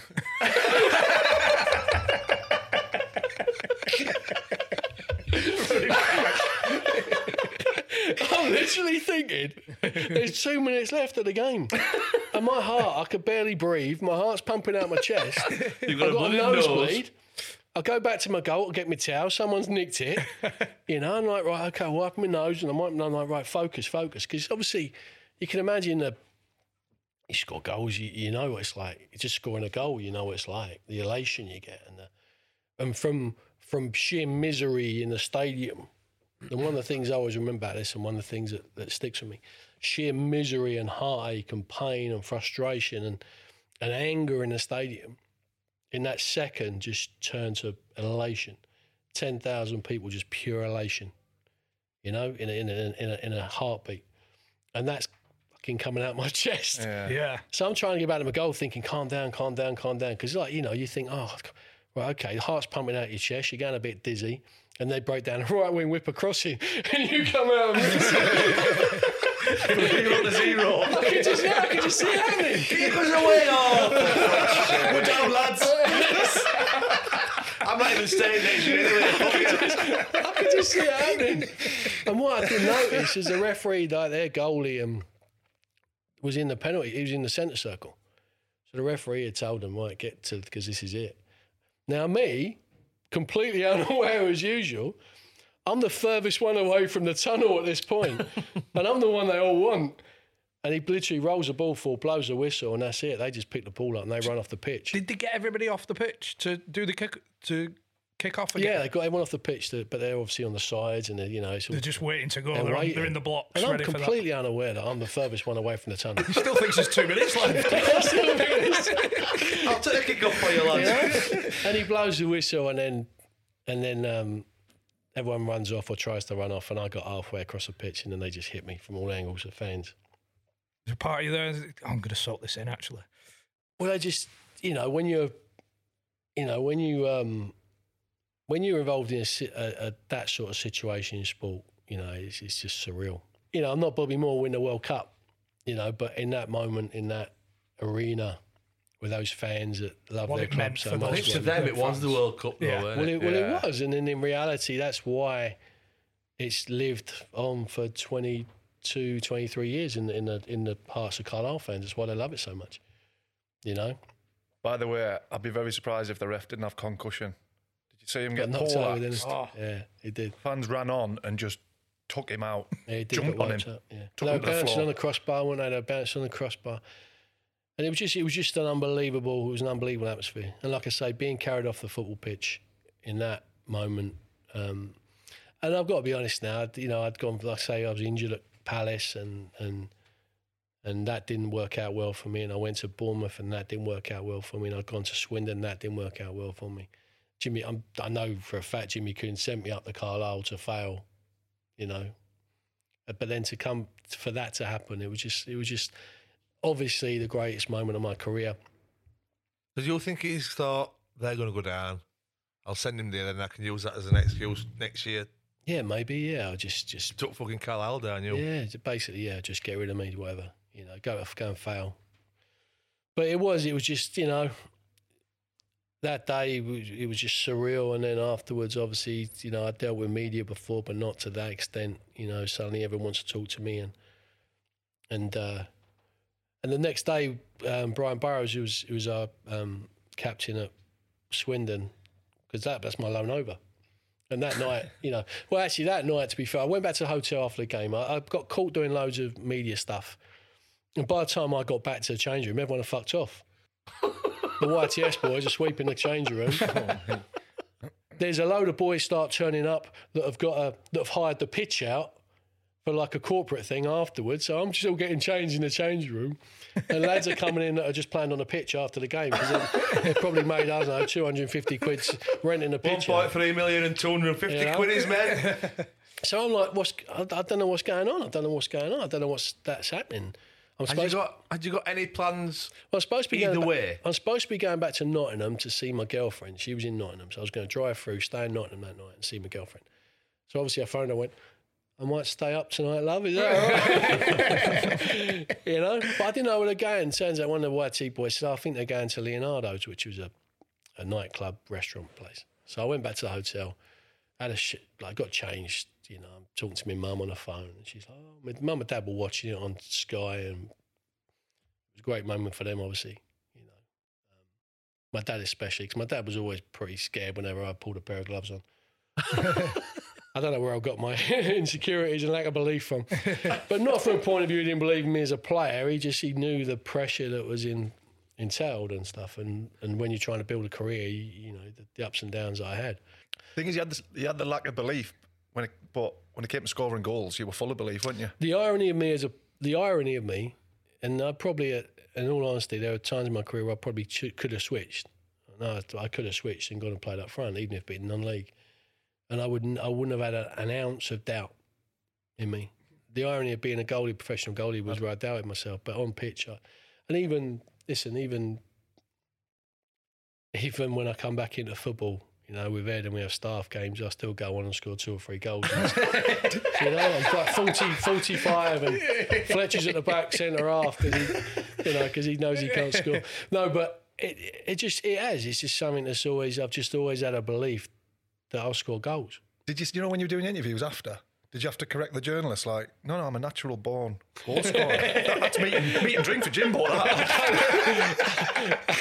done a few over the years. They'll go, oh yeah, goalies always think they're all frustrated strikers. I went, no, I'm actually a striker. I think they've just got it wrong. Last 13 years, I think someone wrote it wrong on the paperwork when I signed as YTS. But listen, it is funny. But you're right. You're absolutely spot on. You know, the belief I had in scoring, and maybe I'm crazy. Maybe it's just a irrational belief. But for one reason or another, and this is the irony of scoring a goal for Carlisle. I never really, if I'm truly honest, it took me years to work this out. I never really truly gave football my all. I loved it, but I never worked hard enough. I didn't find that coach. I didn't work on my physical aspects enough. It was all very natural to me to play and goal. So I worked off natural ability. And ultimately, like I said, eventually, when you get to a certain age, you need to be the finished product. And maybe that's why I wasn't good enough in the end. I think there are other reasons, going back to the coaching, lack of coaching stuff. But I think ultimately, I never truly worked hard enough or understood what you had to do to be a footballer. Because I found it easy to a certain degree. That sounds brash, but you understand what I'm saying? I was a natural player and I just went off natural ability. Yeah. And I think ultimately, eventually, if you don't show football the respect it deserves, the career, the respect it deserves, if you don't work hard enough, if you don't put the effort in the gym, if you don't eat properly, if you don't work out your own technical deficiencies and work on them, then you don't deserve to have a long career and be successful. There are people that get away with it, but not many, you know? Someone's put their hand up. I'm not going to tell you which one it was. But you're not going to have that career. I didn't realise that when I was young. Later in my taxi, working out my issues, working out how I felt, I realised that's what happened. But I do think football, it knew how much I loved it. And I think it knew where I was comfortable. And the irony of me actually eventually the one thing really I did in my football career which gave me the fame or whatever of scoring a goal, being a goalkeeper that scored a goal, for me it's actually, there's irony there. And it's probably, you know, like I say, I'm not spiritual. I don't believe in too many higher powers, but there was something about it which has always sat with me and just thought, yeah, well, that's what I deserved. I deserved that moment. If I could take away that self-doubt that you'd spoke about throughout your career and give you a steady as she goes, playing constantly, let's say Premier League, mid-table, but take away that moment, where are we going? What a great question. Well done, Chris. Well done, you.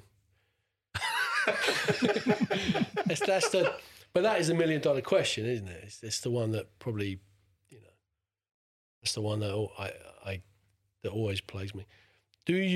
Would you change your life? Would you change where you are now for more money, essentially? And I've always felt that players, and I've always had this sort of struggle with football. It's why I stayed away for quite a long time. I've always felt that people didn't really, players within the game, ones that I actually respected, didn't really respect the fact that I scored this goal. Because to score one goal and for it to be in the 100 great sporting moments and to people still want to talk about it 23 years later, that's why we're sat here, you know. I would have had you anyway, mate, honestly. We like taxi drivers. You know, it's one of them things where that's all I did, and then it gave me sort of a great platform to a certain degree. It didn't make me any money. I've got to tell you, it made me no money whatsoever scoring a goal. So even straight after scoring a goal, like Michael Knighton wanted to sign me at Carlisle, but didn't want to pay the 800 quid a week and my 10 grand sign-on fee I asked for. I just saved him millions of pounds, you know, but didn't want to pay me 800 quid a week and 10 grand sign-on fee, which I wanted. To drop down 2 leagues, you know, I probably still wouldn't have been the top earner at Carlisle. You know, I wasn't asking for more money than what they were paying other people, you know. But it's a funny thing because I always feel the people in football don't really respect the goal. And if they know me, like Eddie Howe, he used to love it. He used to joke about it all the time. Whenever we sign a new player, he'd say, right, now you've got to go and sit in a room with Jimmy for 3 hours and he's going to talk you through his goal. You know? So people that knew me personally, but everyone else I always got a bit of a feeling from that they were thinking, fucking hell, one goal, you know, all that attention, one goal. And that left me a little bit agitated at times. So would I change it? No. No. In the same way, you know, you can have marriages and divorces in your life, and would you go, well, would I change it? No, you end up with your kids and your life, and you are who you are because of what you've done in your life. And has it, you know, has falling out of football and that hurt me? It has, yeah, because I love football and I wanted to be a footballer. Did I work hard enough? No, I've explained that. You know, but would I change scoring a goal for a Premier League career? I've had to struggle for money. I've had to drive my taxi, worry about the gas bill. You know, years of gambling and struggling. So money and me's I've never had loads of money, and I've always had to go and work. And like I said, football, the goal has never made me any money. But the beauty of it, you know, in your life, if you've got even just one moment that you can look back on and your kids can look back on and it brings joy and brings joy to yourself and stuff like that, you know. Ultimately, what do we leave with us when we go? It's a bit morbid, this. But what do we leave? We leave memories. That's all we actually leave to people. If you're lucky, if you're Ronaldo's son, you might have 500 million, but that's not going to get you very far, is it? You know, ultimately you leave memories to your family and your friends and the people that loved you and you know, and I think a mediocre career in the Premier League, yeah, fine. Would I be richer? Would I be more comfortable financially? Definitely. But would I swap it for that goal? I don't think I would. I just love the poetry that was involved with the goal. I love the moment. And that's what I love so much about football. That it can give you them moments. Because it gives you those moments. And football is the most beautiful game. I'm not trying to nick Pele's words, but it's the most beautiful game, and it gives people so much joy and love, and it gives them something to focus on and follow their teams and show passion about, and to be involved in football.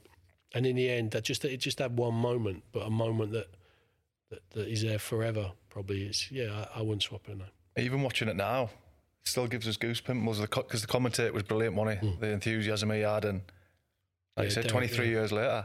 Have you ever bought a drink in Carlisle since? Have you ever bought a drink in Carlisle since? No. If I were you, I'd be fucking moving up. But this is the thing, see, and this is the thing, and you're right. Over the years, the first couple of years, I'd go back, and I remember 2 or 3 months after, I got invited to the mayor making ceremony in Carlisle. I took my dad up with me, and Michael Knight had never come through on his promise of a contract for me, so I had to lower my wage demands. So I went with my dad back to the mayor making ceremony, and we sat in the chambers, and some fella come up to me. He said, he said they're thinking that they want to maybe make you a freeman of the city. I went, oh right. I said, what does that mean? And apparently you can run your sheep over the bridge. You got any sheep? I would have bought some sheep. I'm 25. Jimmy's got those sheep. I'm 25 years old now. I'm 25 years old, and someone said they're going to make you freeman of the city. And I don't know how to take this. I'm like, all right. And then from behind me, and I forget, this little voice piped up. It went quiet. He went, you got to do more than that to get freedom of this fucking city, son.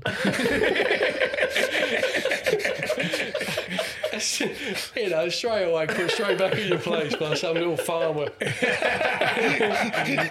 Been sat there for 20 years just to eat the cucumber sandwiches. You're not bringing your sheep over our patch. But what they did was they took another couple of months later, I got another phone call, and they took. When I went up there, I literally went up. I had a pair of Adidas Predator blades, no good for a goalkeeper, but I said I was a forward. I didn't got some good curl on them goal kicks. I didn't have any. I was no good for matches, but unbelievable in training. But so I had no boots. I went down to Chivers Sports in Carlisle, old sports shop in there, and I went in and I didn't have much, but I had this pair. They had one pair left, size 10.5. I was about a 10, but I'd take a 10.5. Puma SBA Kings, and I always wanted a pair of Puma SBA Kings, and they were beautiful. They had a little foldy tongue and they had a little step in them, and I bought them, and I ended up playing the 3 games in these Puma SBA Kings, boots I'd always wanted. Obviously, at the end of the season, I hung them up, and then the council asked if they could have the boots, and I'm like, what do you want the boots for? We want to make a bronze cast statue of your right foot. And at the time, they were building a Millennium Wall in the town because it's 99. And they basically they cast my right foot, my right boot, and they put it on this wall. So in the middle of this Millennium Wall in the middle of Carlisle is this bronze cast thing, my right foot. Do you think the fact that you couldn't come to an agreement on signing for Carlisle kind of plays into the legend a little bit? The fact that Jimmy Glass, he turned up 3 games, scored the goal that kept him alive. And then Came in fucked Bish boss and then just fucked off. Well, I think, and you know what, going back to what you just said about buying a beer in Carlisle, one of the things I've tried to do is not go there too much. Is not go there and live it up and take the piss, because eventually they all go, oh, he's here again for another Guinness. Yeah. And what you just said is I think is spot on.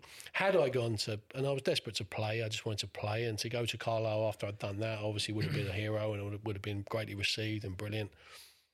But had I then gone and not done well, it would have took the shine off of the what I'd achieved. Now I think that they would always have loved me, but it still would have took the shine off of what I achieved. So definitely, in some ways, Michael Knight done me a favour. And I thought about that many years later as well. I realised he actually done me a favour. If we speak about the couple of months after, obviously you're on cloud 9 in May. You've got the summer where you're probably still on cloud 9. And then there must come to a point where you thought, I need to find a club here. Well, no, because I was still at Swindon. I had 3 years left at Swindon. Oh, for fun. I had 3 years left of my contract at Swindon, so I'd gone there. It was weird, that summer, no one come in. You would have thought someone would want a goal-scoring goalie, wouldn't you? The dying breed. You thought someone would have, but it just didn't. And but you've still got that security in your head that I've still got 3 years left on my contract. I'm not out of work. No, well, that's what you decide to do. And I'm like, okay, I'll roll my sleeves up and I'll get stuck in and try and win my place at Swindon. But like I say, that year for me, it just got worse and worse. Jimmy Quinn the team was struggling. They're bottom of the league. Hence why before the end of that season, I tore up my contract and left.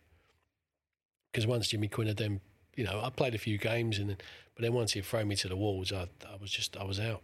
So I went to Cambridge and Roy McFarlane wanted to sign me, and he had I think it was a Dutch goalie that he had. He said, look, I've just got to get rid of this goalie. I've got to get rid of him. And he couldn't get rid of him. And that I eventually didn't sign for Cambridge. And then in the summer, I was looking for a club again, and I went down, I got a call from Exeter, and I can't remember who was a manager now. But I got a call from Exeter, do you want to come down? And I played against them in a friendly for Crawley. And they said, do you want to come down? We want to look at you. Okay, fine. So I drove through about 4 counties to get to Exeter. And they were playing Wimbledon that night in a friendly. But as I drove through 4 counties and I'm playing that night, keen to play. And as I drove in the car park, out of the office, just signed, was the Dutch goalie that Roy McFarlane had been trying to get rid of. Oh, fucking hell. I got back in my car. I said, have you just signed? And he went, yeah. I went, I'm going to go home, mate. And I drove back through 4 counties back to Surrey. About the goal, because you talked about the brilliance, or the poetry and the moment and the memory of it.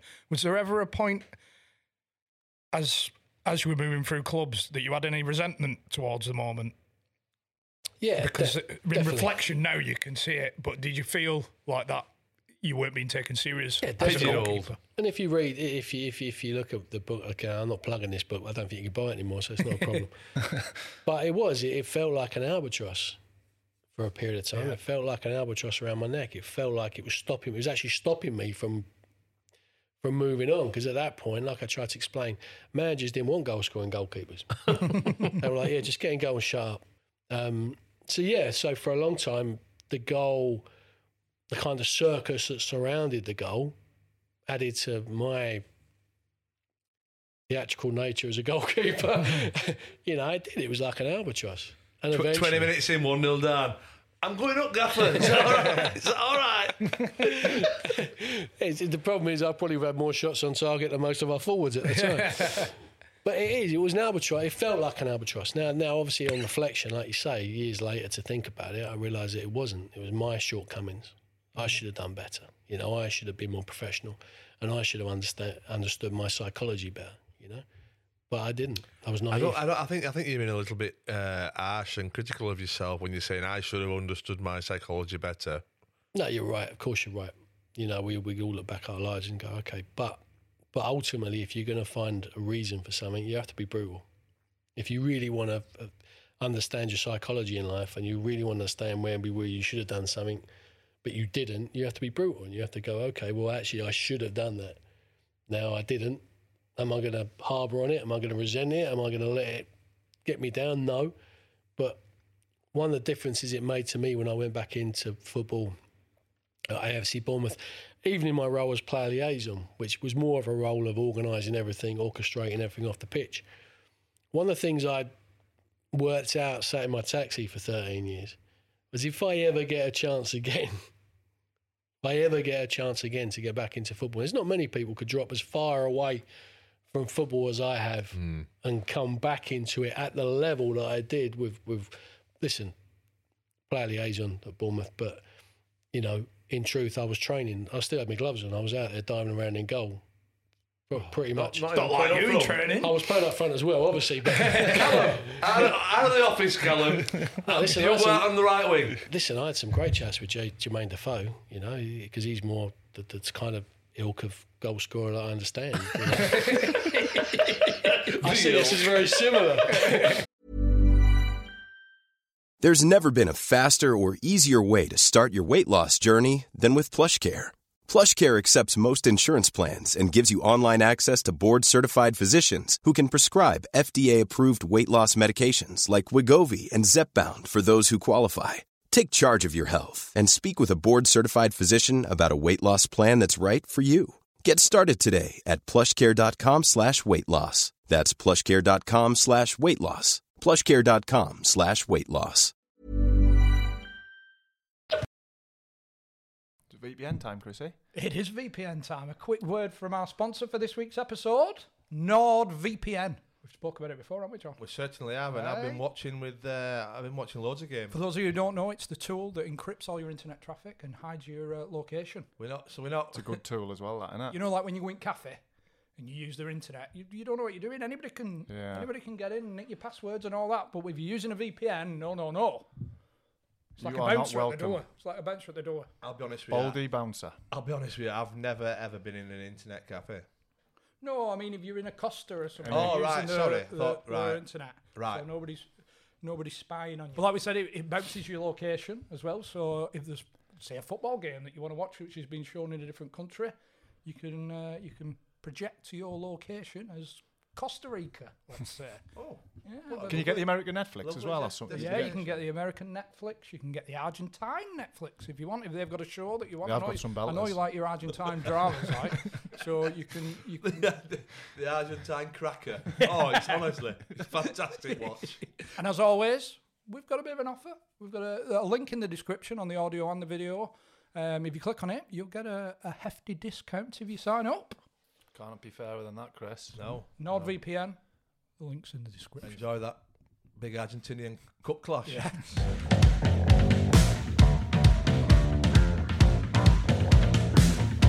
Do you feel better when you stepped away from football?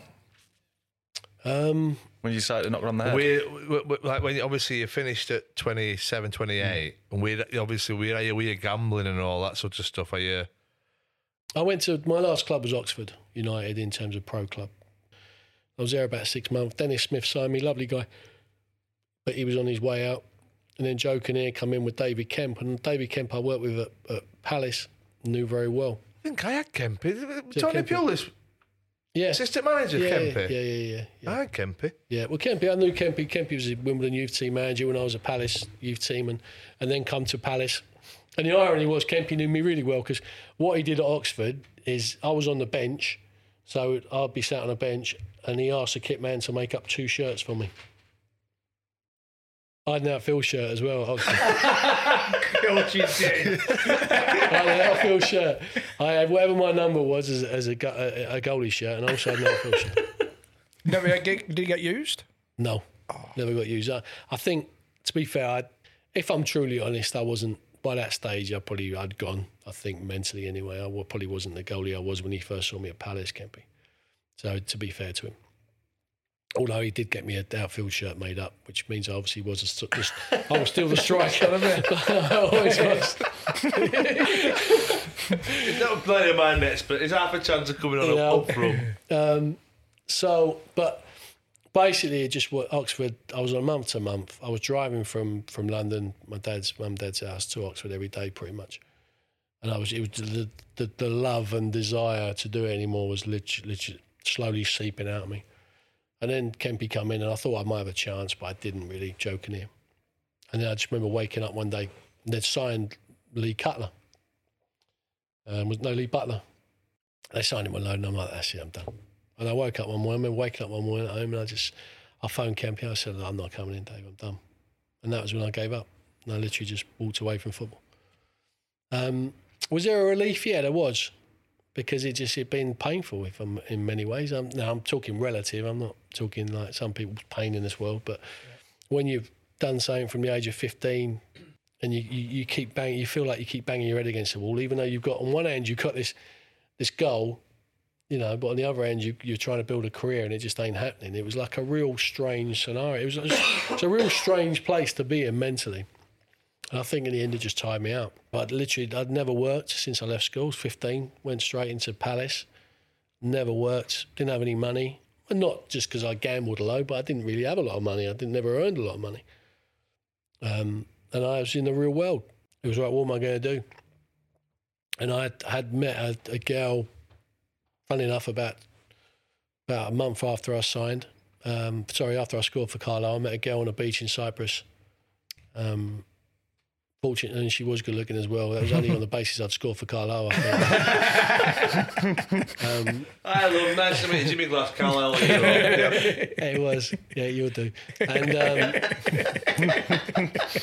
seen the goal. I'll just. But to be fair, all my mates reenacted it on the beach in front of her when I pulled her. So I think. Sorry, I shouldn't say that. That's...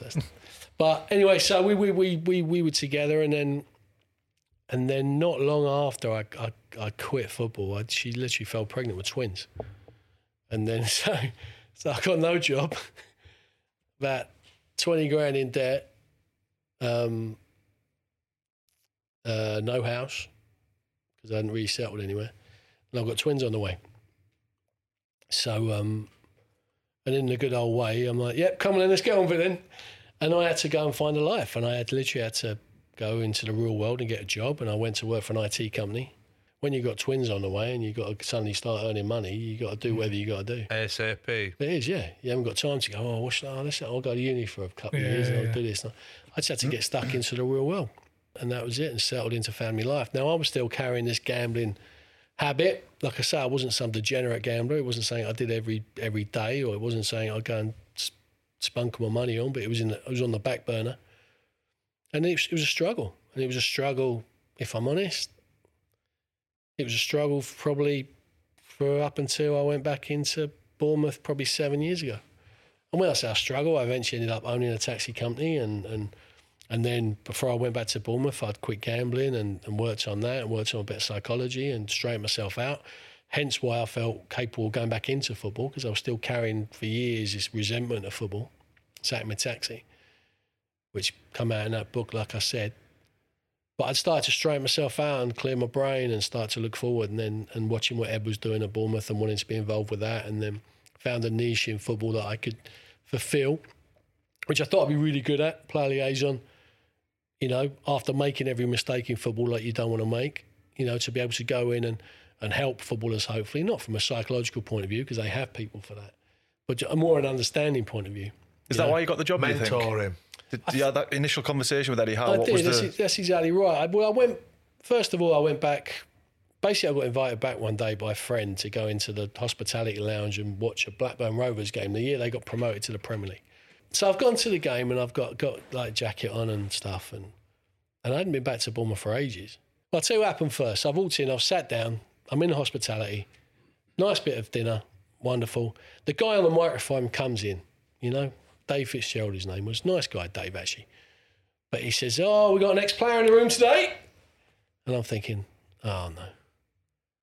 Thinking, I don't really want to, because I played like 130 games for Bournemouth. I played at Wembley for Bournemouth, but it's fine. But I wasn't comfortable enough to want to stand up and start talking about stuff. I just wanted to go there, watch the game. And David Stocks, we've got David Stocks over in the corner.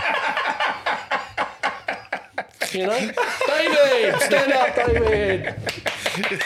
David. With the greatest respect in the world, they've got someone that's in the 100 greatest sporting moments that played 130 games for the club in the room as well, and no one even fucking knew. And is there a part of you then, after he's done that, thinking, well, there's a part of me thinking, okay, it's all right, okay, fine, that's funny. I saw the funny side of it, I saw the funny side of it, because I'm not some egotistical fucking maniac.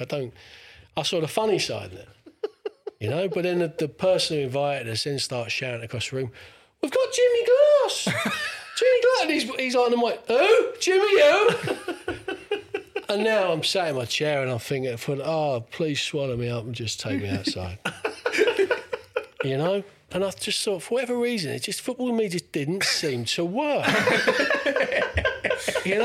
I just come to watch the game and have a bit of chicken. I didn't want to be embarrassed. I don't want some guy shouting, "Jimmy who? Jimmy who?"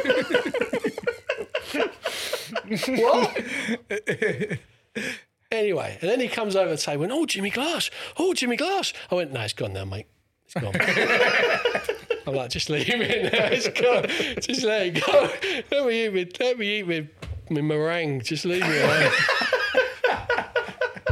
We watched the game, listen, and they drew 1-1. And then the following Wednesday, funny enough, Matt Letizia was doing a gentleman's evening at the club. And this friend invited us again, and we went down and we went, okay. And bear in mind, if I went to a football match on a Saturday, it cost me £300 for not working. So in the taxi, that's when I earned my money. So my wife and I at the time sort of said, "Look, should we do it? Should we go back in?" For whatever reason, we went back in. And I had no intention at this point of getting back into football. I didn't see it in any way, shape or form. I had a taxi business. I'm trying to pay the bills. I'm trying to work out what's going on. And then the following Wednesday, we speak to Rob Mitchell, the commercial manager, and he came up to me and said, "When I spoke to you the other day, I didn't realise you played for the club.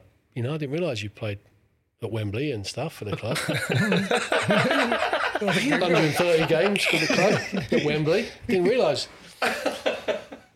And I went, no, that's right, yeah, this, yeah, you know. And he said, what do you think of the club now? I said, well, it's amazing.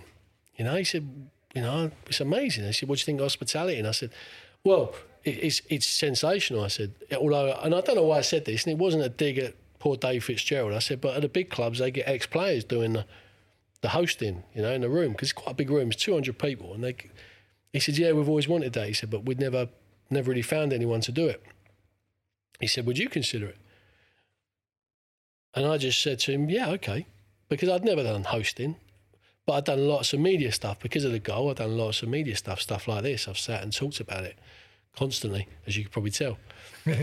You know, and I said, yeah, I'll give it a go anyway. So a few weeks later, he phones me. And I don't know why I said I'll do it, but a few weeks later he phones me. He said, look, this lad can't do the Birmingham game. Can you do the Birmingham game? And I went, okay. So I went and hosted the hospitality suite. And that's the first step back into basically football. I was so far out of football, I can't even tell you. And then my first step back into Bournemouth was hosting the hospitality suite. And then that went really well. And I got a call a few weeks close to the end of the season when they looked like they were getting promoted. He said, look, if we go up next year in the Premier League, we want you to do it every game. Would you consider doing every game? And at that point, it was like something changed a little bit. You know, it was like there was something, okay, well, something's going my way then. Football's throwing me something that's going my way. And I went in and hosted, and that was the first year in the Premier League. And I got to know more of the players through talking to them, and I got to speak more to Fletch. And then I looked at the club and looked at these roles and saw this player liaison role. And it was a new role in football. It certainly wasn't there when I was there. So a role that you could have done with? Yeah, definitely. Definitely a role I could have done with. Aside from all the psychological work on it, it's just a role if someone could have sat you down with experience, even someone that told me not to tear my contract up with Swindon. Yeah. You know, and said to me in actual fact, listen, Jimmy Quinn's going to get sacked within the next 2 months. Because that's the reality. That's the reality. Jimmy Quinn was going to get sacked within the next 2 months. Why am I tearing up my 2.5-year contract? Somebody within the game with experience who's been through it, just to turn and give you a different perspective, one that maybe might take you out of the mindset you're in. What does the future hold for you, do you think? What do you want to go into? It's a good question, that one. You've got some good questions, you boys, haven't you? We've done this before, haven't you? Do you know what? I'd like to see Bournemouth get promoted again back to the Premier League this season. I think the club is a special club. I think what they achieved in football, under Eddie Howe and his team, was a phenomenal feat. And I think that they're in a position where they should and could still be a Premier League club. So initially, first and foremost, I'd like to see that happen. On a personal note, I don't know. I don't know what the future holds for me. Again, I've been thinking about writing a book, another book, and this one not so angry, because I've had a few years to reflect from the last one. And also, I've learned a lot in the last 4 or 5 years at Bournemouth, learned more about football. I'm probably a better goalie now than I ever was as well.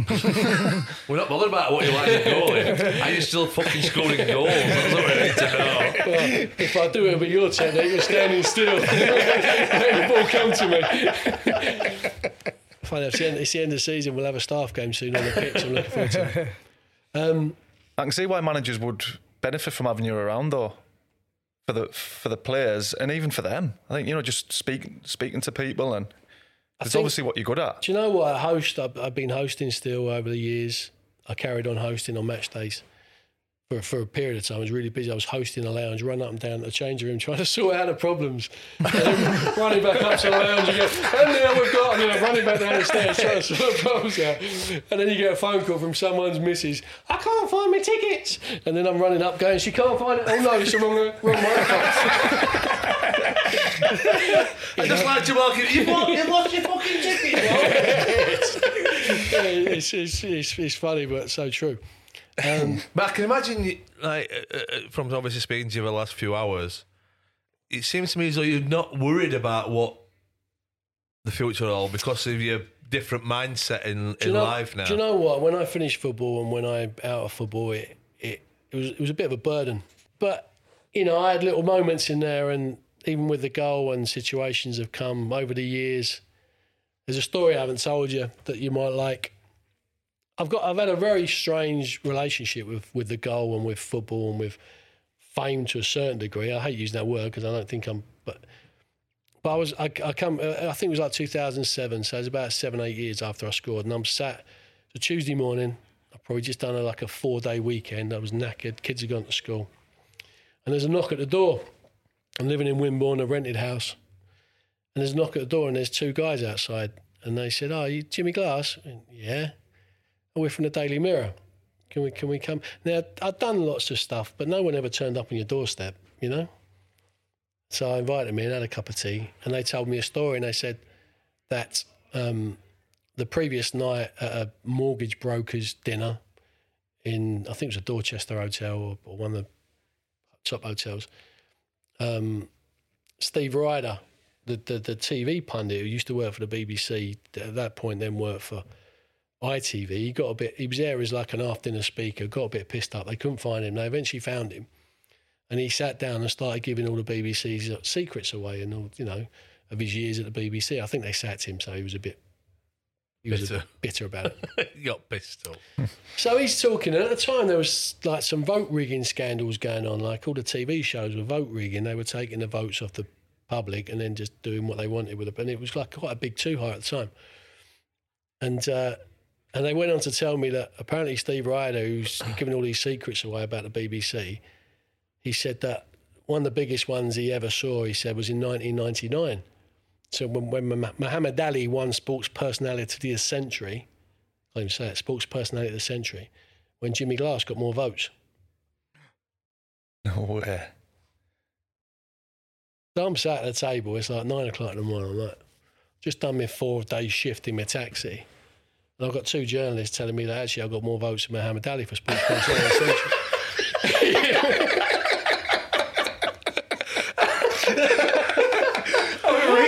I want a recount. So basically, that was the year I scored for Carlisle. And I remember at the time there was a fan thing trying to get me voted Sports Personality of the Year. I think at that time you voted for the Radio Times or whatever you did, or your phone. And I think, well, listen, whether Steve Ryder was just pissed at making it up, which I can't understand why Steve Ryder would put me together in a story with Muhammad Ali. I never fought him. I don't know what that was about. You know? It's an unbelievable story if he did, and he must have whatever he's drinking, I'll have a pint.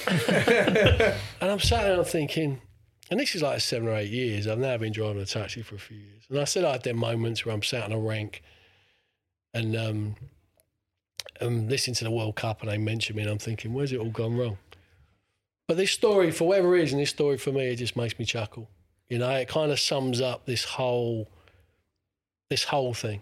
The goal story, innit? The goal was an amazing thing, you know, and it was like a great thing. It's in 100 great sporting moments. I've loved it. I've enjoyed it. I've now found a place where I understand my career and I've enjoyed football again, Bournemouth and stuff. But I always just go back to this moment of these journalists telling me this story. And it just makes me laugh, you know? And I just think of all the things, you know, that in my life, you know, I actually won Sports Personality of the Century.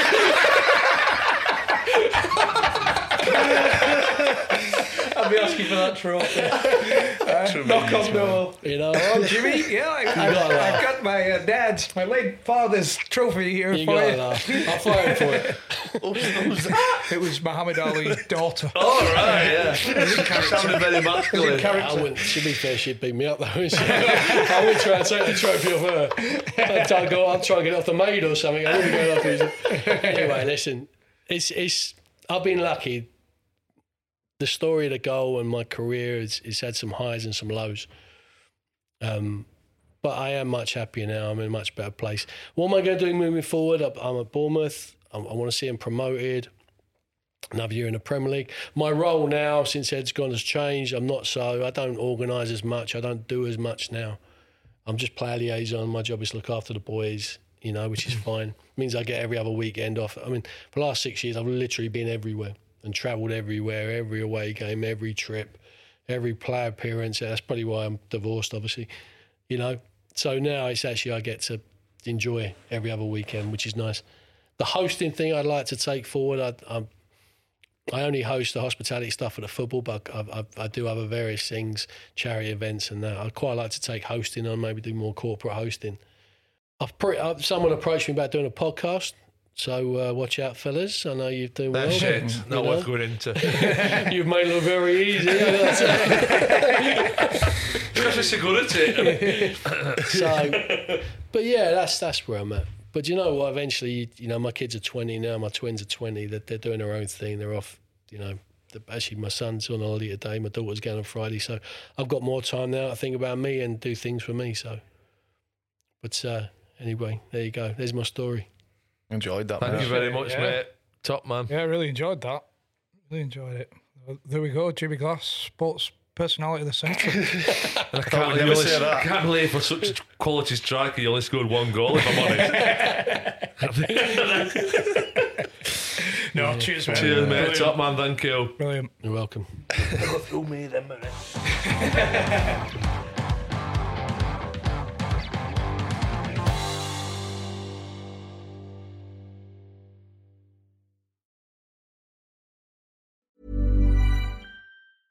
Cool fact, a crocodile can't stick out its tongue. Also, you can get health insurance for a month or just under a year in some states. United Healthcare short-term insurance plans, underwritten by Golden Rule Insurance Company, offer flexible, budget-friendly coverage for you. Learn more at uh1.com. Planning for your next trip? Elevate your travel style with Quince. Quince has all the jet-setting essentials you'll want for your next getaway, like European linen, premium luggage options, buttery soft Italian leather bags, and so much more. And is all priced at 50 to 80% less than similar brands. Plus, Quince only works with factories that use safe and ethical manufacturing practices. Pack your bags with high-quality essentials you'll be wearing for vacations to come with Quince. Go to quince.com/pack for free shipping and 365-day returns. Confidence starts with loving who you are. And when your skin feels nourished and glows on the outside, you naturally radiate confidence from the inside. Give your skin a glow up with Osea's clinically proven Mega Moisture Duo. This ultra-hydrating body care features 2 of Osea's best sellers, Undaria Algae Body Oil and Undaria Collagen Body Lotion. These seaweed-powered heroes use skincare-level ingredients normally reserved for your face for results you can see and confidence you can feel. Osea has been making clean, clinically proven seaweed-infused face and body care products for over 28 years. This luxurious skincare is vegan, cruelty-free, and climate-neutral certified, so you never have to choose between your values and your best skin. Glow from the inside out. Get 10% off your first order with code GLOW at OseaMalibu.com. That's OSEA Malibu.com, code GLOW.